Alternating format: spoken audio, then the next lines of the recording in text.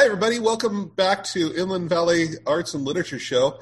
And today we've got three writers. Me, I'm John Branningham, and Trevor Losh Johnson, and Kendall Johnson. And we're going to be talking about Ken's recent book, Chaos and Ash. And Ken, I wonder if you can give us a quick overview about that. Okay. So from about 1985 till about 2005, I was involved in as a therapist with a specialty in trauma. I was involved in consulting with organizations for whom some traumatic event had befallen. I'd been a firefighter for a number of years, a few years with the Forest Service, and that extended into changed from a relationship of being a firefighter to a relationship of being a contract consultant. And so I worked with the U.S. Forest Service, the National Park Service, California Department of Forestry, LA County Fire Department, ad nauseum. A bunch of places, not all of which were fire. I did some work for the military. I did some work for police agencies as well. Okay. And this is your So this book is a set of nonfiction stories that are basically memoir, talking about large incidents that were, for some reason, either interesting or controversial or problematic in some way. And they also triggered some things inside of you based on your past. Very much so. I had been in Vietnam with the U.S. Navy, and I had been a firefighter for 3 fire seasons and had just about transmogrified into a crispy critter myself several times. And so there was a lot of old stuff that would be called up. Mm-hmm. And that's the part that was most interesting to me, because it's not what you think of. You don't think of the healer and that person's backstory. I'd worked with a person named Linda Hogan, who was a sex therapist, and she think, well, this is somebody who can see all this stuff with a critical eye. And she wrote a piece that she published someplace. It was about what happens when the sex therapist falls in love with the client, mm-hmm. And that's always a danger. Behind the person who's helping is a human being who's also suffering, and that to me was really fascinating to look through this. There are moments of dissociation in this book as you're trying to help other people, and just how do you deal with that when you're going through it? You're asking a question that has a number of different possible perspectives wrapped up in it. One is, how do you deal it when you're on the ground yourself in an initial incident that affected you negatively? How do you deal with it on the ground when you come back into difficult situations and memories of the initial incident are triggered? How do you deal with it when you're trying to make sense of it to other people who ask you what you do? And then how do you deal with it when you're trying to be an honest, disclosive parent and those things malfunction 8 ways and sideways as well? Yeah. So what you're saying, it's a complicated question. Yeah. It's not an easy thing to answer in a quick soundbite, or possibly is it something you can answer? How do you deal with it? Okay, so there's ways of dealing with things when you get hit by overwhelming feelings when you're in a situation or when you're reminded of a situation. There's concrete things you can do, breathing exercises, and you can change the way you're thinking about it. You can aim for a higher ground, and all these kind of things you read in pop psych books about dealing with the unthinkable.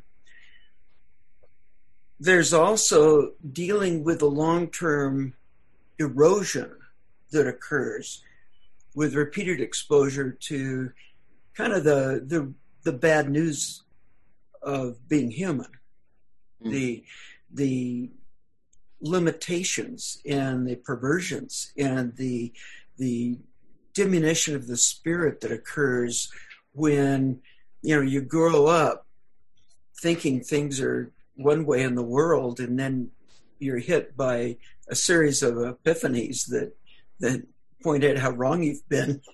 And what sustained you growing up isn't what the world is. That it operates at a different level. That's interesting. Yeah. Well, okay. So these stories are an act of healing. Very much so. Yeah. And there's an interesting. I really wanted to pull that out in the book, and so I seized upon a literary device, and specifically at the 25-year-old time, I had a series of meetings with therapists. Some were very effective, very helpful, others less so. I rolled all the therapists up into one character. And in the book, I have repeated recurrent visits after incidents in which I discuss with the therapist the salient emotional points or philosophical issues that were raised in that incident for me. And so they're brief, a page and a half, 3 pages maybe at the most, in which I have just snippets out of key supervisory events. Clinicians, if they do things right, sit down with other clinicians and they discuss cases that they have that may be problematic. And the supervising clinician hopefully gives insights or makes suggestions or helps them look at it from a different perspective, that sort of thing. So I had this character, and I called him Dr. Williams.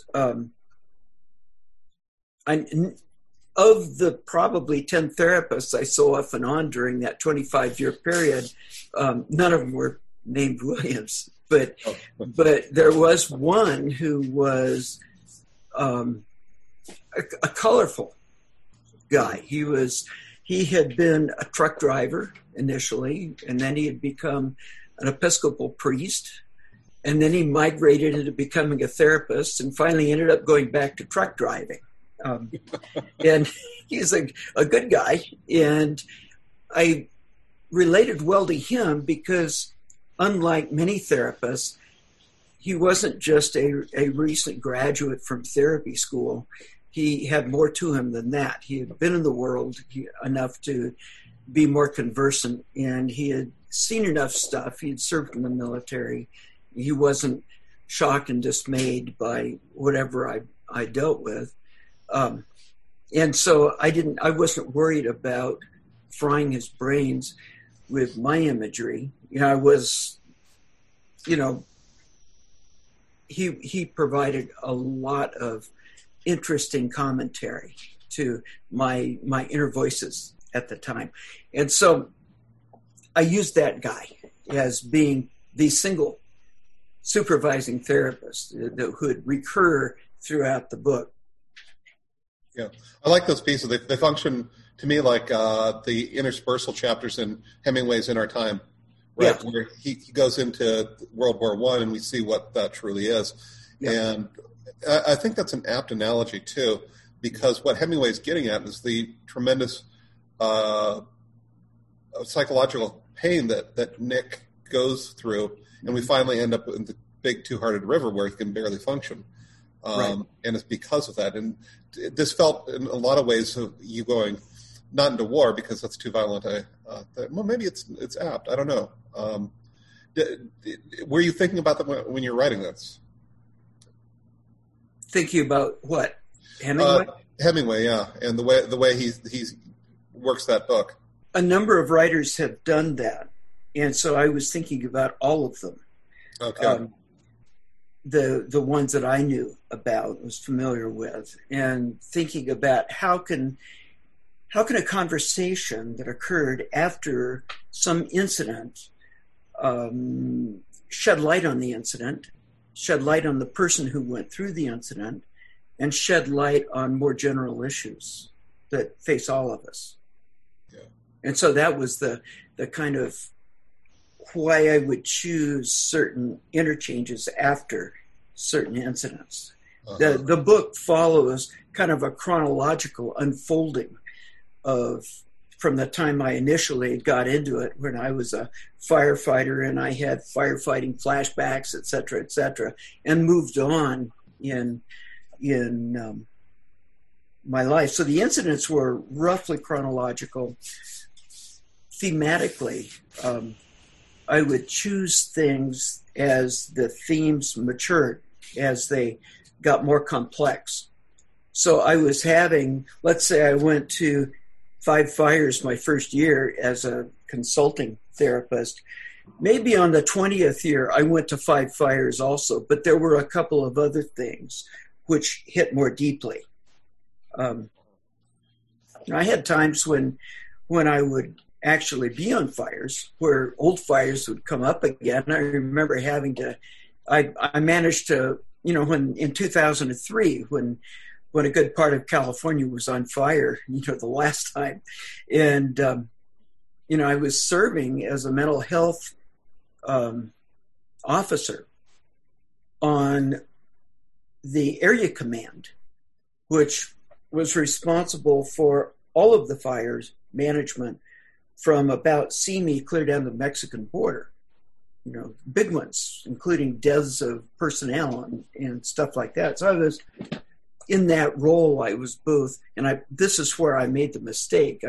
I shouldn't have been actually doing individual consultation and working with teams who had been burned over and stuff. I should have been working with them if I was also sending other therapists out to work with other situations. I should have kept those clear. And that's one of the things that I talked about in the book, how it's easy to get caught up in this work. But after one incident where a team had been burned over, I came out of that and I took the peer, the guy who was helping lead it, a firefighter who I had been involved with on fires before. So he knew me, I knew him, and I could trust him. And I had to walk for probably an hour and a half just going motor mouth about a burn over that I had experienced. And, the feeling like I can't get enough oxygen, feeling like there was very dicey whether any of us were going to get out of it. And that stuff came back. That was the most flagrant time that had happened. But that's kind of the nature of that kind of work. And it's the nature of writing about that kind of work. That's it. And so, you and I have talked about providing some consultation and direction for writers who are, trying to write about dramatic things that involve them personally, and ways that we can help with keeping perspective and clearing out psychological addicts and, in the process.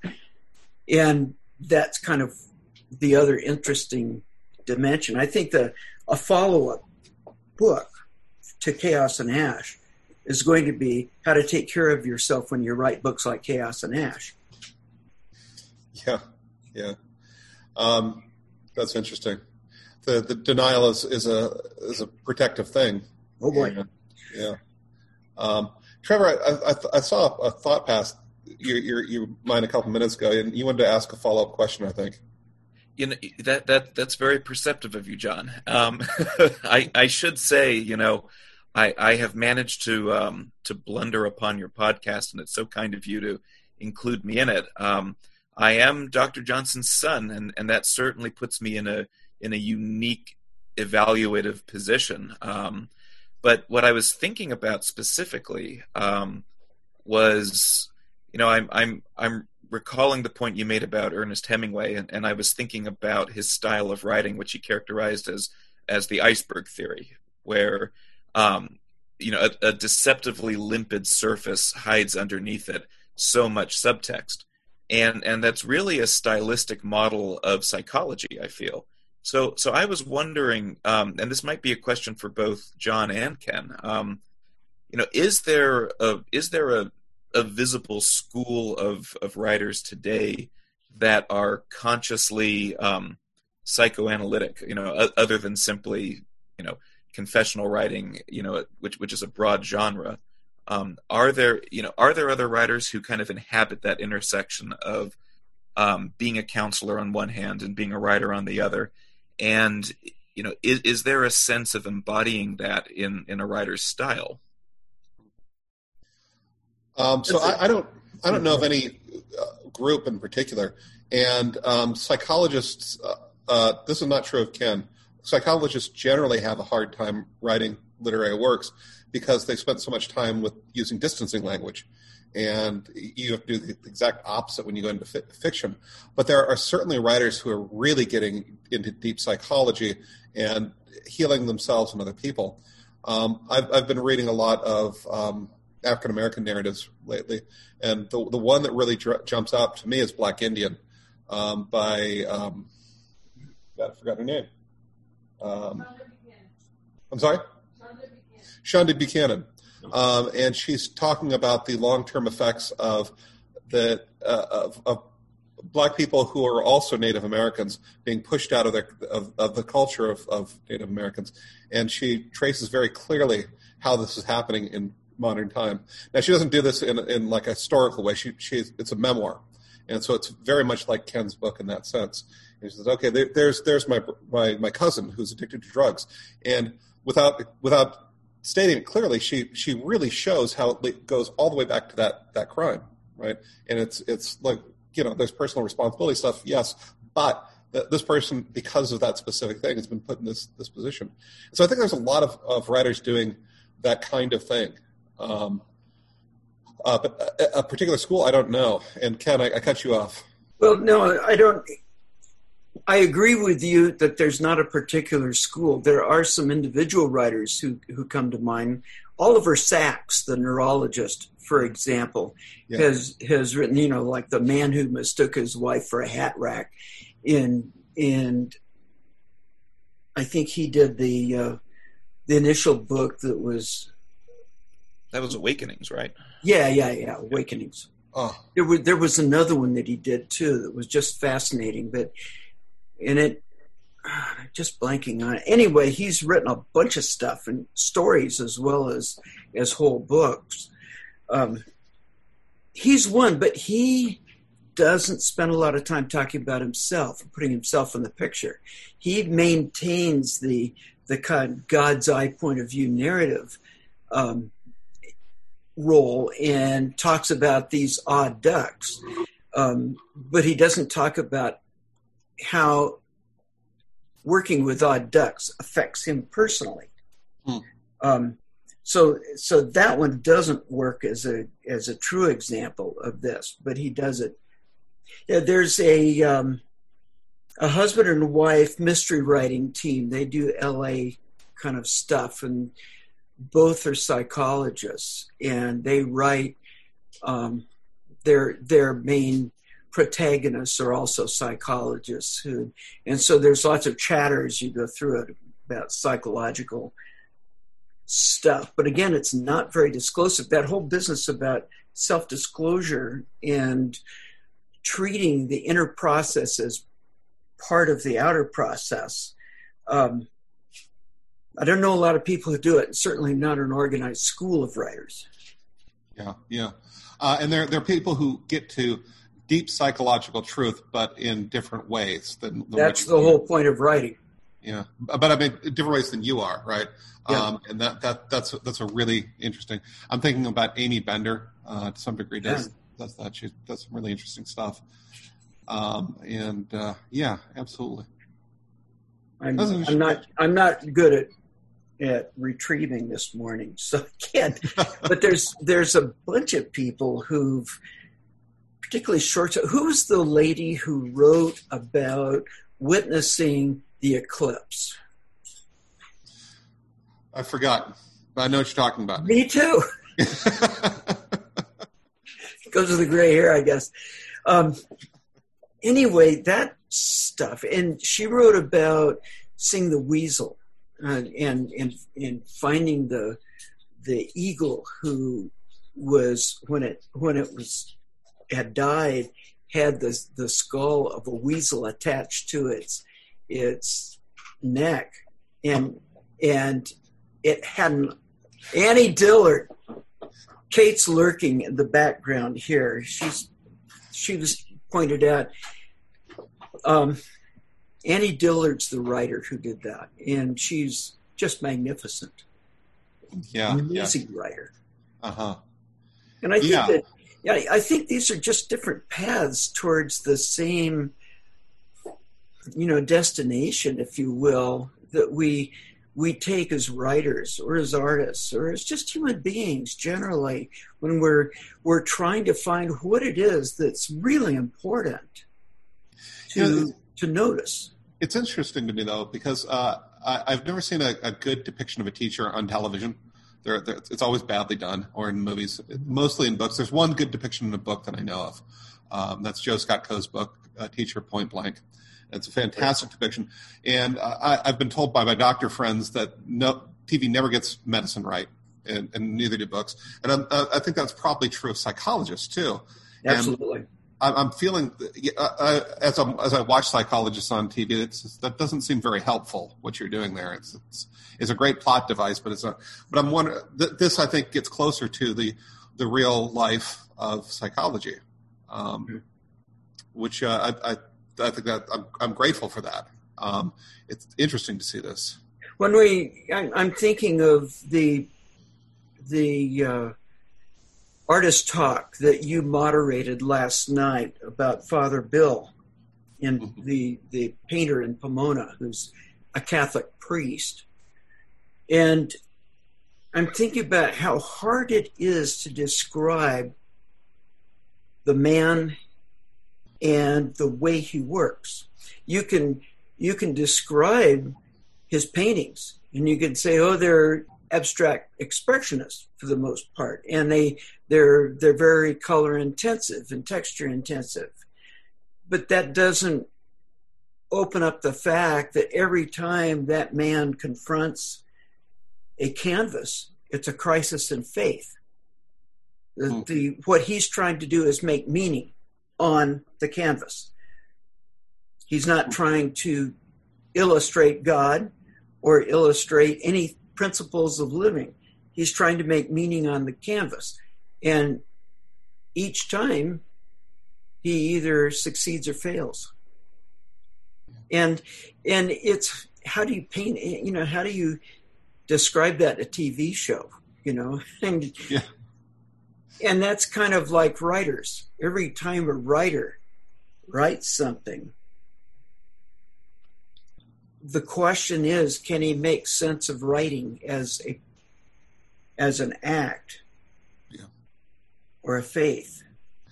Yeah. Which is why I think writer biographies I always find unsatisfying, because it's never about the writing. It's never about the crisis of faith. It's always about some side thing that all people have to deal with, and it's made to appear that it's special because the person is a writer, right? Yeah. Or it's the discussion of genius as being a negative thing, because we need to work our way through the fact that he's genius and we're not.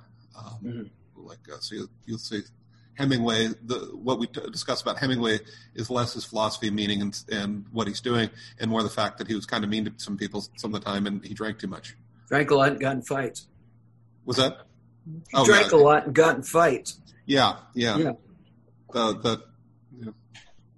So yeah, and so I think there's real value in when I see something that's written with authenticity, and we see that it's not some sort of dramatic, sort of uplifting. It's painful the way life is painful, and I think we get that through your work.